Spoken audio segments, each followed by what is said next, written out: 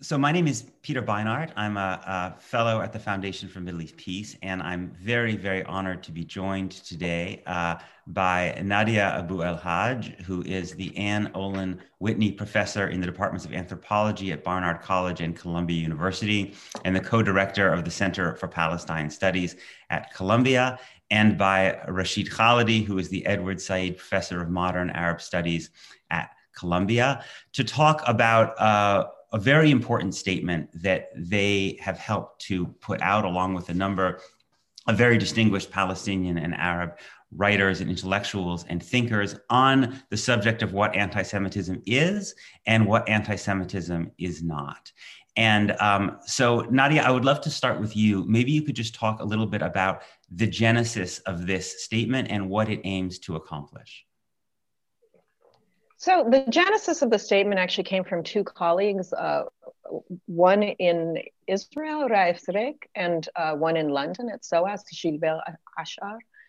And the thought behind it was that there have been a lot of statements coming out around the problem of the equation of anti-Zionism, of anti-Semitism with anti-Zionism. But that Arab and Palestinian intellectuals and artists really needed to sort of enter into this conversation because there's been no specific voice around that. And there were two things that I think we all felt that were really important to say. First, that yes, we do recognize the rise of anti-Semitism, which has certainly become more and more virulent over the last several years with the rise of right-wing populisms and nationalisms in Europe and the US. And we recognize that as a real problem.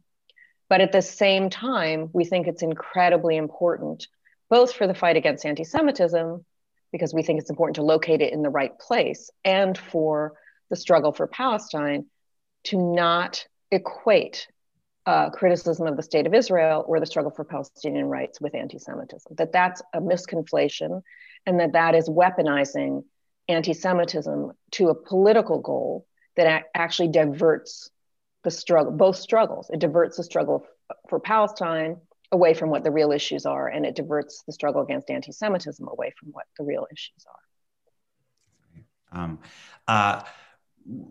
Rashid, I wanted to ask you particularly one of the claims that's often heard, that's often made, is that Jews, like all people, deserve the right to self-determination. That Israel has the right to exist, in that very kind of loaded phrase. It's certainly a phrase that's very loaded for Jews, and therefore to deny that represents anti-Semitism. And I know that the document deals with a number of different points, but since that comes up so frequently, I wanted to ask you how you think about that claim.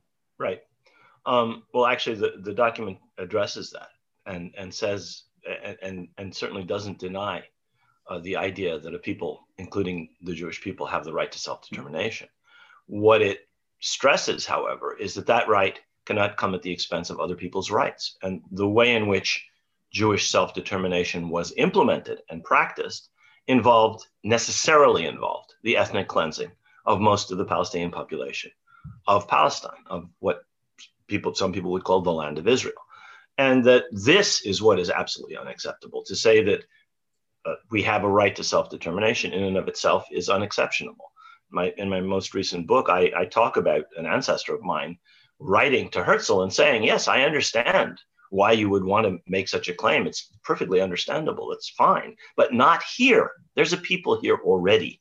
And what he's arguing is that people is going to have to be displaced. And anybody with eyes to see from that time, we're talking 1898 onwards, could see that that was the necessary, inevitable result of a desire to implement this right in this place, which was already populated by a people who, in fact, were developing their own national consciousness at the same time that Zionism was developing. So the problem is the practice, the way in which that right was implemented, rather than any particular concern with that right. A people that sees itself as a people is a people. I mean, that's the principle established in the UN Charter and even before.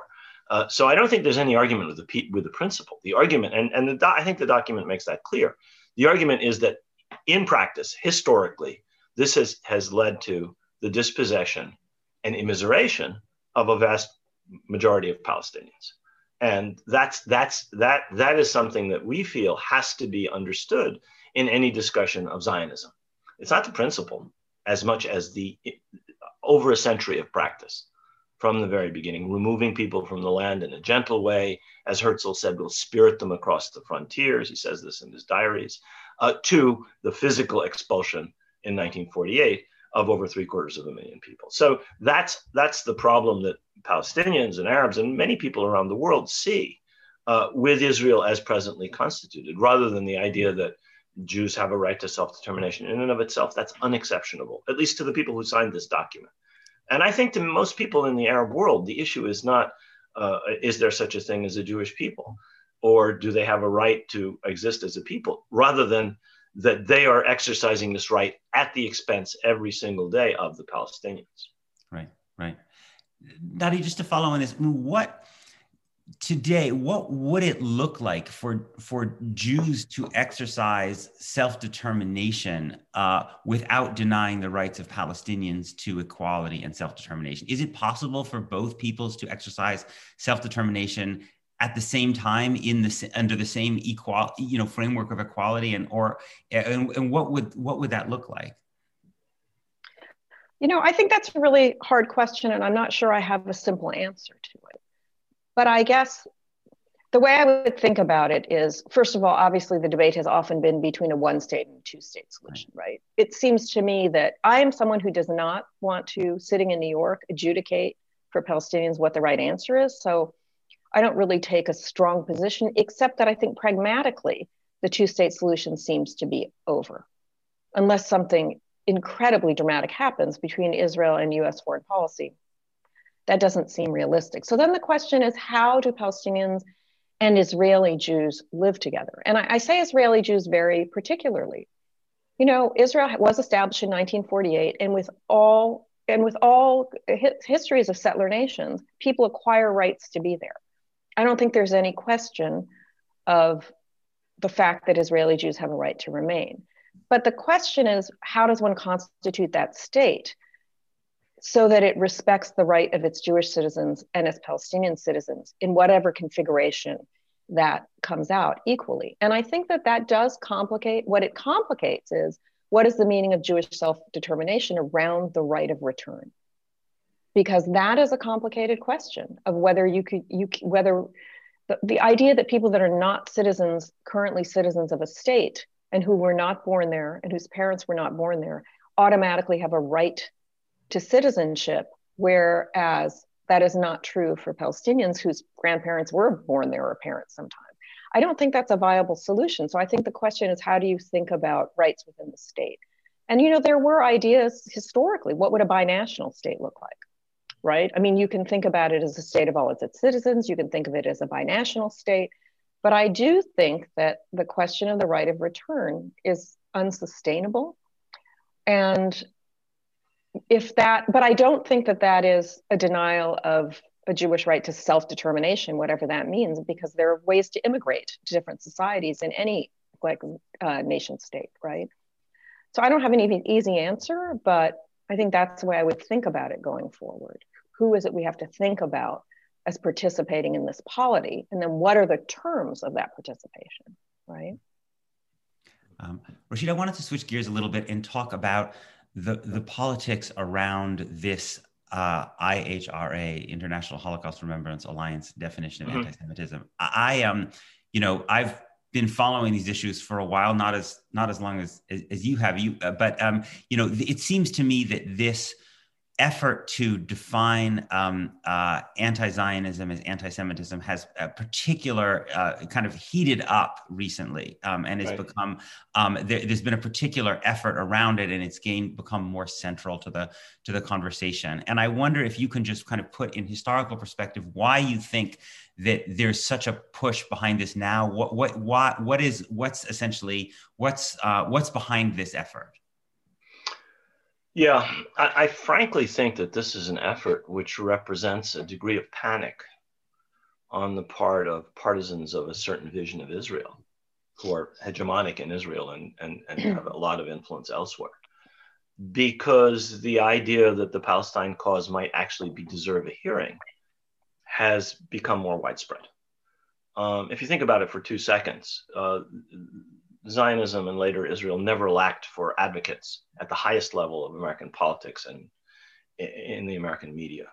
There are no films, nor do we see, by contrast, any advocacy at all, ever in American history until very recently, for the most basic Palestinian rights, from the time of Wilson until very recently.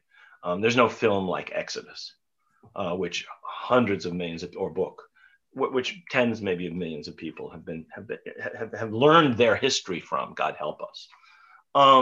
So I think the fact that the Palestine cause is gaining traction, especially among young people all over the United States, on Nadia's campus, on the Columbia campus, at Brown University, at University of Illinois, Urbana-Champaign, students are active in ways that have put majority votes about divestment from companies that support the Israeli occupation before university administrations, which of course have ignored the majority views of their students. And that kind of thing, I think, has led to a state of absolute panic and an escalation in attempts to simply shut down the right of Palestinians to speak by smearing them as anti-Semitic. I'm being as blunt as I can. I don't think this campaign has anything to do with real existing anti-Semitism, which is a real present and growing danger. That danger does not come on college campuses. That danger comes from people on the far right or other extremists and hate groups, which bomb synagogues, which murder innocent people in kosher supermarkets in New Jersey, which destroy or deface Jewish cemeteries, and so on and so forth. That's not coming from the supporters of Palestinian rights. The real problem of anti-Semitism is being, in effect, ignored by this massive effort to impose standards, most of which, in fact, if you look at them carefully, have to do with Israel and with shutting down discourse on Palestine, which is annoying and angering and scaring, I think, some of these extreme partisans of current Israeli policies. I think that's where it's coming from. I think it's partially directed from Israel, from the Ministry of Strategic Affairs. A man named Gilad Erdan was the minister. There's a new minister now, the Israeli Ministry of Justice.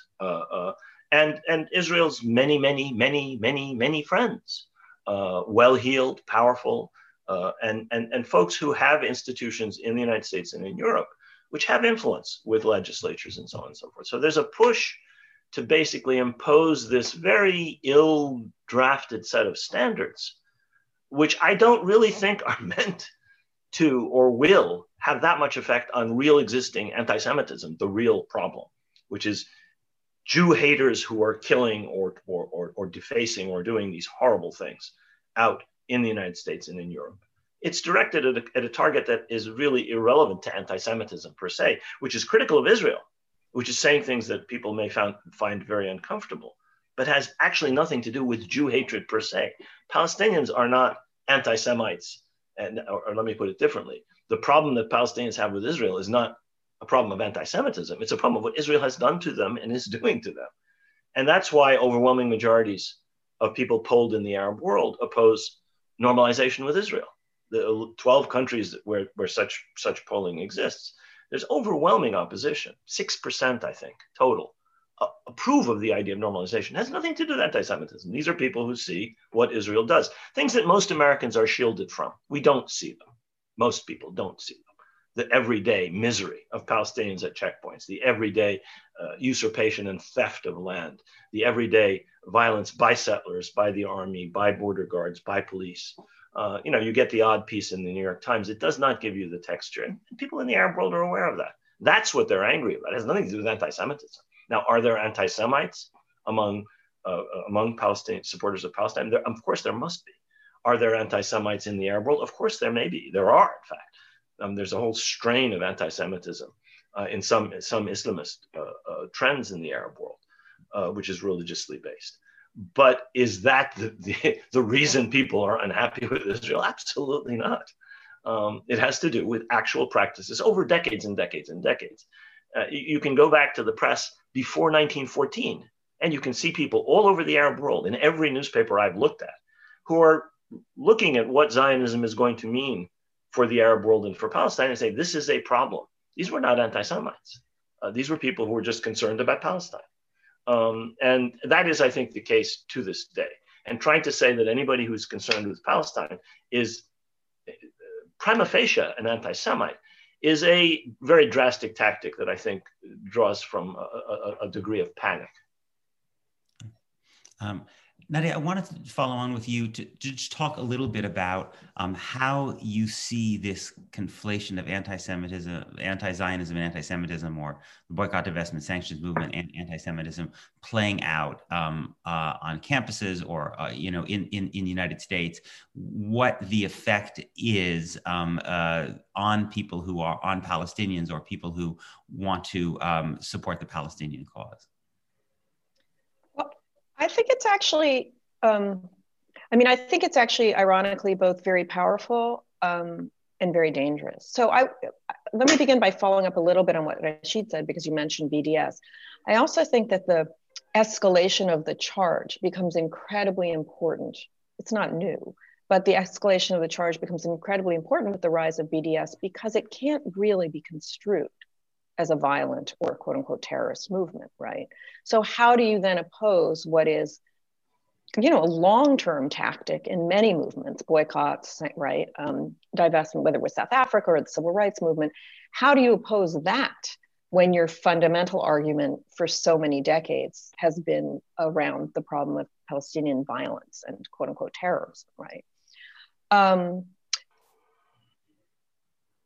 So I think that gets construed in a particular way, if I can say this, and I'll go back to the effects. It gets construed in the sort of why single out Israel? That is what makes this anti-Semitic. But this was a movement started by Palestinians in the West Bank. Of course, you would single out Israel. Those are the people you're struggling against, right? So not only does every political movement pick its target, but this is started and supported by Palestinians as a movement, so it of course makes sense to focus on Israel. And in the US, a lot of the support for BDS and a lot of the activism around it is either Palestinian and other Arab Americans or American Jews who are on the left, right?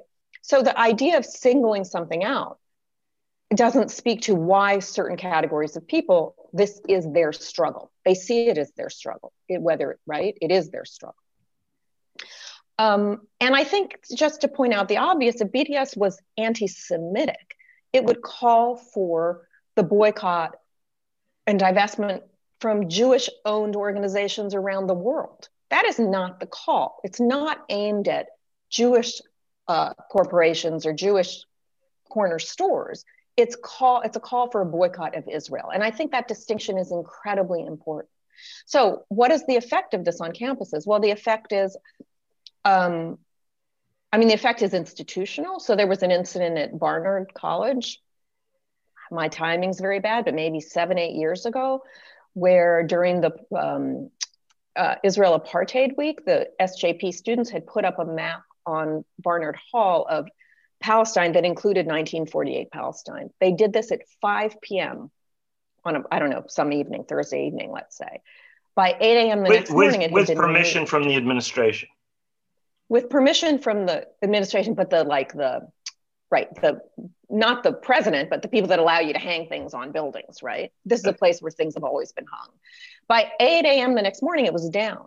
And it turned out that the head of the Columbia Barnard Hillel made phone calls. The president of Barnard got hundreds of phone calls overnight saying that this was anti-Semitic because it incorporated all of Palestine.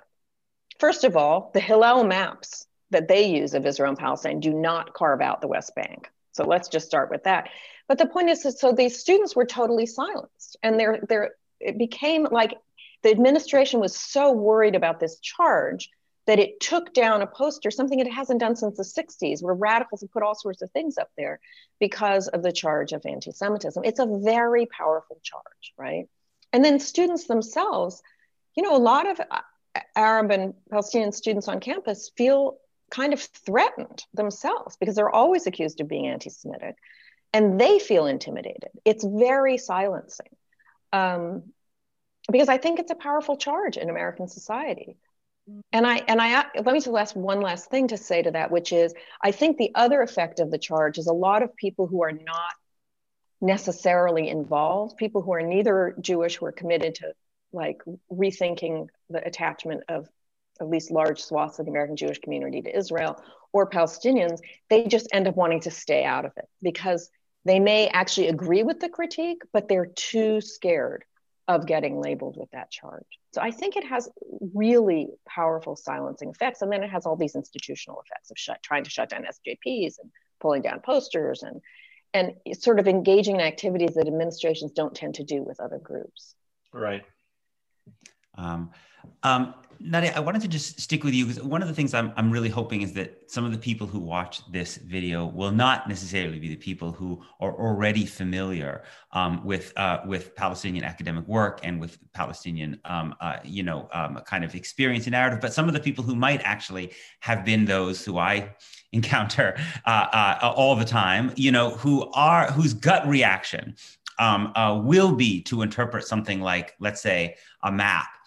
Which shows Palestine from the river to the sea, or this phrase, Palestine from the river to the sea, as anti-Semitic. They will say, and I will say even for myself, when I hear the phrase Palestine from the river to the sea, my initial reaction is to say, well, where are the Jews in this story, right? If this is just Palestine, most Jews would not easily see themselves as Palestinians, right? So then the question is, does this mean Jews are no longer there? Does it mean Jews are no longer, enjoy rights in this? And this has come up obviously recently. There've been a couple of controversies about Rashida Tlaib retweeting a phrase about river to the sea and Mark Lamont Hill. So I just wanted to see if you could talk a little bit about this phrase and what its history, what it means, and how people react to it. Okay, so let me start with the question of, if you read that phrase, if you read the map of 48 Palestine that was hung up from a Palestinian perspective, it's not surprising that one would include 48 Palestine. It's not that long ago, right? My father, who passed away about a decade ago, relatively young, him and his family, everybody remembers 1948, right? My grandfather lost everything in West Jerusalem. He sent everyone but my father to Cairo to wait out the war, and restarted by literally having someone sneak across the armistice line to steal a bill of sale so that he could collect a rug collection from the port of Aqaba and start all over again, right? We're talking about people who in living memory remember their homes and their businesses and their lives in Palestine in 1948, within those 1948 borders. So from that perspective, it's incredibly reasonable to say that that is Palestine. This isn't some deep historical memory. This is family memory. The generation of 48 is dying out, but there's still many people who are alive, including all of my aunts and an uncle, and their children that we were raised with these stories. So I think you really have to think about 48 from that perspective. Why wouldn't one remember Palestine within the 48 borders? Now, the second question, I think, gets back to, so what does that mean, right? I mean, again, one could say the same thing. What does it mean for Palestinians to hear the term Eretz Israel, right? It clearly, it's not even a debate that it doesn't actually include Palestinians. Right. That's been the state project. So the question is, how do we go forward, right? And that's where I come back to the question of what it might have meant to have national rights, for Jews to have national rights in Palestine prior to the establishment of the state. And now 60, 70 years later, my math is not very good this morning, is a different question, right? The question, and I think the boycott BDS movement and SJP are extremely clear on this. These are not political positions that imagine what it was, the phrase wiping Israelis or whatever into the sea. This is a political movement to try to understand or to try to create a different future that would incorporate Israeli Jews and Palestinians. And of course, the Palestinians include people who are citizens, people who are in the territories, and people who are refugees.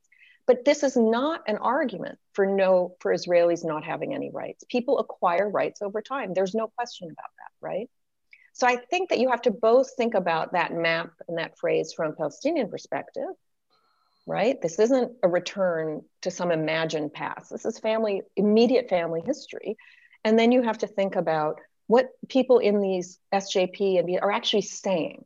And they're really trying to think about what a just solution would be that includes Israeli Jews as well as Palestinians, right? That's how I would say. So I understand that it's a long history and there's a kind of visceral response, but if one actually looks at the history of the state and what the state has actually done, Palestinians should panic about their rights because they really have been eliminated. And the question now is, how do we move forward, right? Rashida, I wanted to just pick up on something that you had mentioned earlier, again, just because it's something that comes up so often that I wanted to give you the opportunity to talk about it. You mentioned the Islamist tradition that has had anti-Semitic expressions at some point, and obviously, you know, one of the Palestinian documents that many Jews are most familiar with, maybe one of the few Palestinian documents that they are familiar with, is the original Hamas charter. Hamas recently, I think in 2017, actually changed its charter to take this stuff out, but it's an original charter, I think, from '87. For instance, does cite the Protocols of the Elders of Zion, a kind of famous, you know, anti-Semitic forgery. So I want you to talk a little bit, if you could, about just where this comes from. I mean, obviously, the Protocols was a European document, how this enters into the kind of political discourse, and then how you think people should respond to it. Yeah, no, it's a good question. It's one that I often hear. Couple things. There are multiple Islamic traditions and understandings of the relations between Muslims and Jews. And what Hamas drew upon was one particularly virulent anti-Semitic strain, both in European anti-Semitism, Protocols of the Elders of Zion, and I would say indigenous Islamic strains. It's very important to understand that there is a whole other Islamic tradition vis-a-vis Jews. I mean, my grandfather was a Qadi, and he and most of the rest of the kind of people that he dealt with had a completely different understanding of Jews and Judaism, very positive one, actually.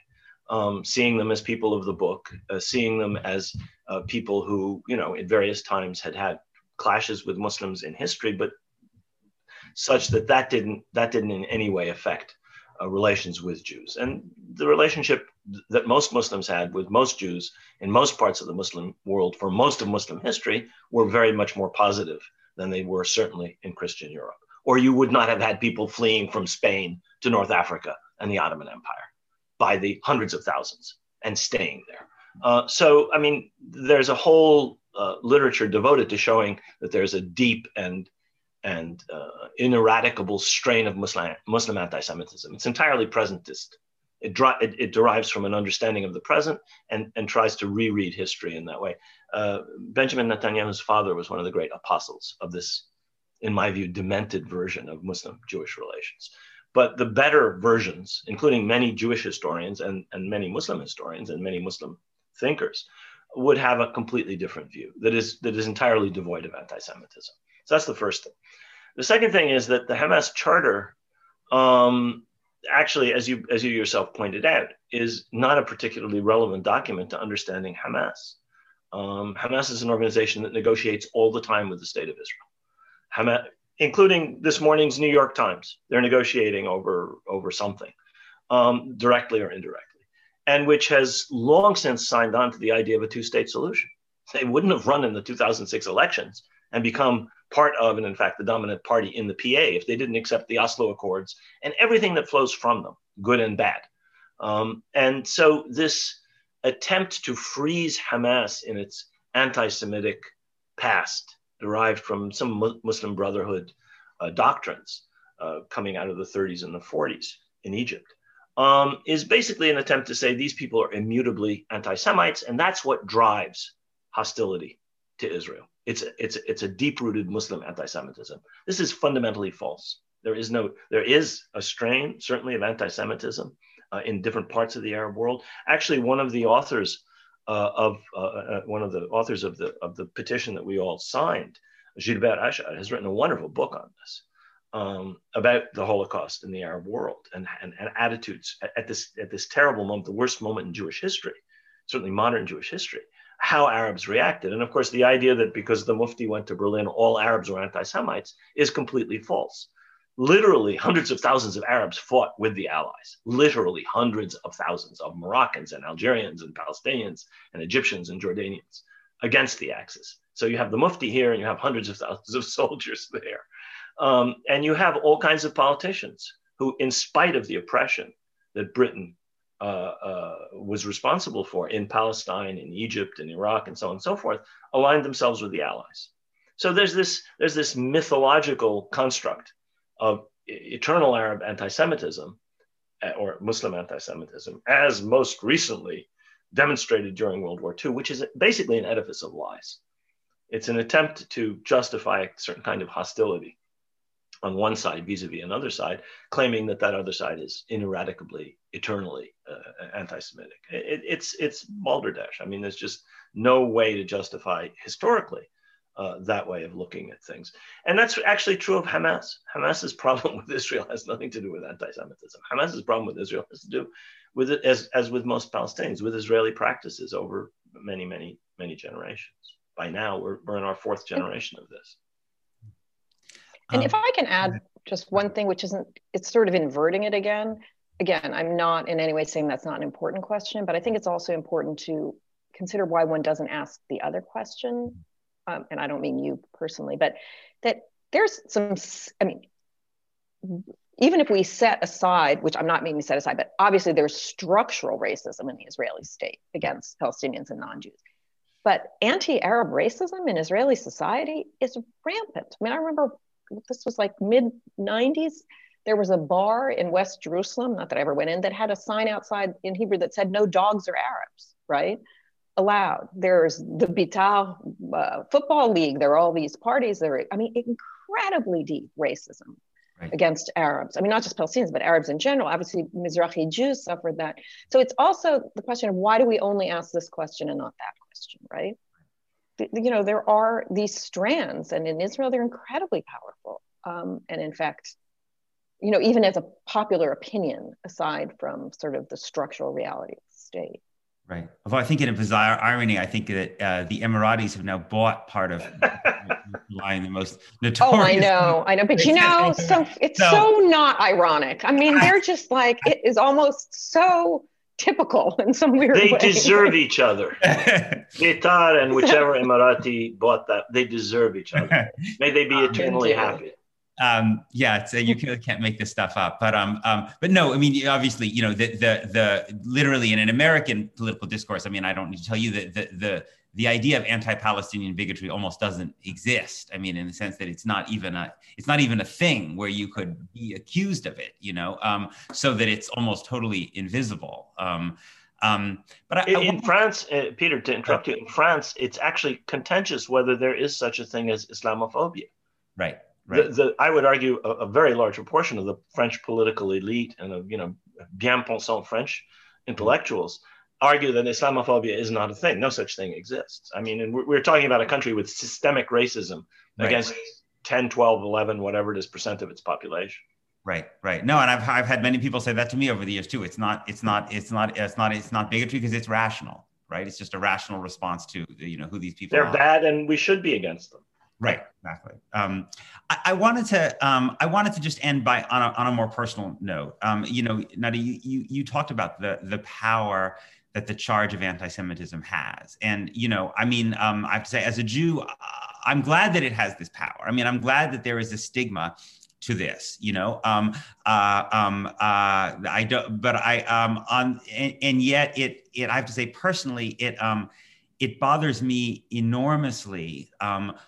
When I feel like people in my own community, whether out of fear and trauma or whether out of political cynicism or some combination of both, use this in such a way as to genuinely kind of injure others. And I just wanted to ask both of you, but starting with you, Nadia, what that's like to go through that, and how you have learned to respond to it. Right. So let me begin by saying I agree. I mean, I think the charge of anti-Semitism, like the charge of any racism, should have power. It just has to be directed at the right act, right? You know, it's complicated. And I think I didn't grow up here. I mean, I came here when I was 17. So I think I don't interiorize the charge the way some other people who grew up here did, which doesn't mean I don't take it. I mean, which means, let me explain what I mean by that. So I don't find it upsetting in a visceral sense. I find it emotionally exhausting. And I think it can be really dangerous. So let me just talk about two particular things. So when I was going through tenure, there was all this public stuff. It doesn't really matter, but the charge was so widespread that, I've got death threats, right? There was one year where I actually, in the middle of a semester, because this usually you get them over email. I ignore them, although whatever. But this one was somebody who was clearly in the neighborhood because of where he wanted to meet me. And we actually moved my class to a hidden place. Like, it was never, I moved an undergraduate class. I told them they couldn't tell anybody where it was. We had a guard outside the door at least for a month. And then it was this big secret because, and I actually have, well, I won't say this because then I would ban, but I mean, in my building, like, usually they let people in. I was like, you can't let anybody in, right? Do I think it's a high risk? No, but do I really want to be worrying about that? And the other piece that really does worry me is I have a child in school in New York. And I know that there have been conversations, because friends of mine have told me, among the parents, about me being anti-Semitic. And I really worry about what it does to her, because she can be so easily ostracized. And I honestly tell my poor child not to talk about Israel and Palestine in school. I'm just like, just be quiet. And I shouldn't have to tell her that, but I feel like the cost is so high for her that until she's in a context and is old enough that she can be more articulate and won't be the only person, I think it's just, high school's hard enough. So I worry less about my, again, it doesn't upset me in the sense of, oh my God, I am completely convinced I'm not anti-Semitic. I don't have any doubts about that. I think I take anti-Semitism extraordinarily seriously. And I think it's worth pointing out that the same students in SJP, have aligned themselves with all these anti-racist movements, including, right, against anti-Semitism in the nightmare we've all lived through in the last 4 years. I'm not saying it started then, but it's gotten worse. But I think that there are consequences that are really dangerous. And in a country that's getting more and more violent, we should take them very seriously. Yeah. Thank you for being willing to talk about that. Rashid? Yeah, I mean, unlike Nadia, I grew up very near where both of you are now, on the Upper West Side. I was born in Manhattan. You are in New York, aren't you, Peter? Yes. Yeah, I can tell from the windows behind you. And I know where Nadia lives. I don't live very far away from either of you. And so I grew up with this. And I guess I do internalize it maybe more than Nadia, who grew up in, Beirut, in the Middle East and elsewhere. And I've always had to deal with it ever since I was a kid in elementary school in New York and then Mount Vernon. And I've learned to deal with it. And I feel very bitter and angry, especially in the present, when some of the same people who are wielding these charges of anti-Semitism are themselves linked to or dependent on or supporters of real existing virulent anti-Semites in American society on the right. That really bothers me, to be accused of something which I believe I'm not guilty of in any way. And to see some of the people leveling these accusations who are hand in glove with real anti-Semites, people who are Jew haters of the lowest sort. This is beyond ironic. This is very hurtful. And it's a cynical play on the part of the people who are doing it. That's one reason I take it a little less seriously. I lived through 11 years of war in Beirut. So personal danger that was, all around all of us, everybody, my family, my kids, everybody. And so I'm not particularly worried about myself. My children are grown. I don't have the concerns that Nadia did. When my kids were little, it was a problem. Things in some ways were worse in the circles I was in when we came back to the States in the mid 80s, in terms of children singling out other children and saying nasty things about them and so on and so forth. But that's all past now for me. I watch my grandchildren navigating these things. and it's a little painful to watch.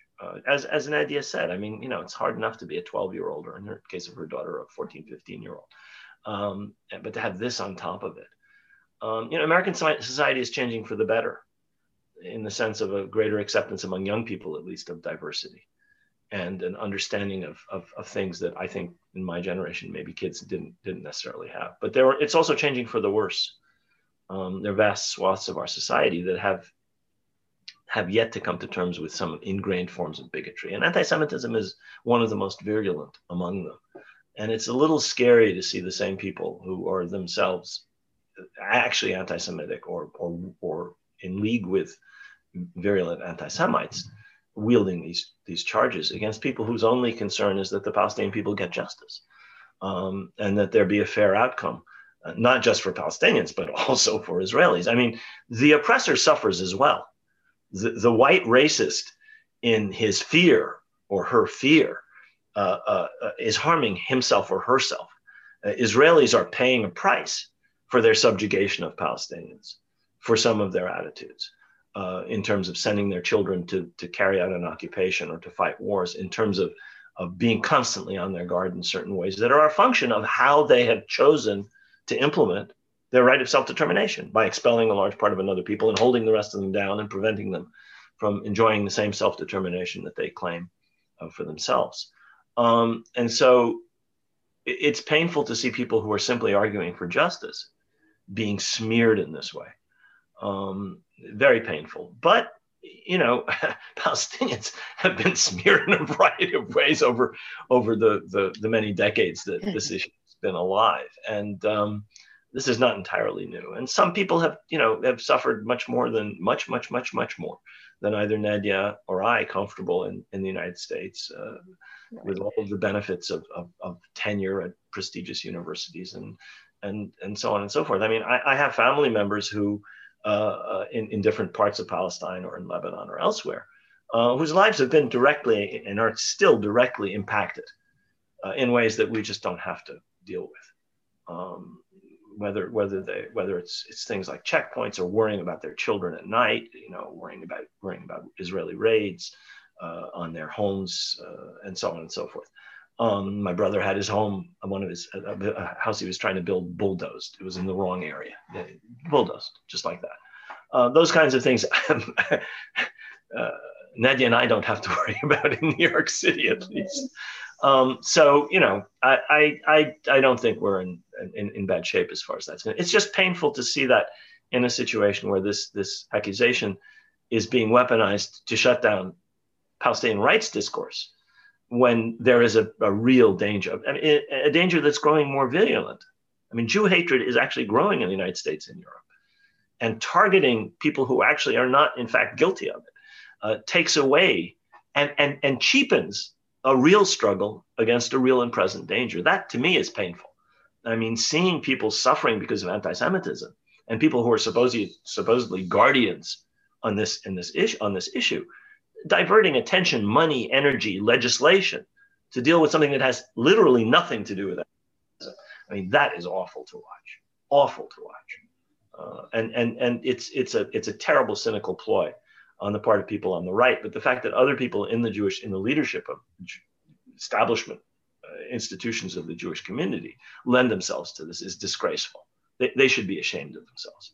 There's real anti-Semitism out there. They should be dealing with that, not trying to do propaganda work for Israel by shutting down people who call for Palestinian rights.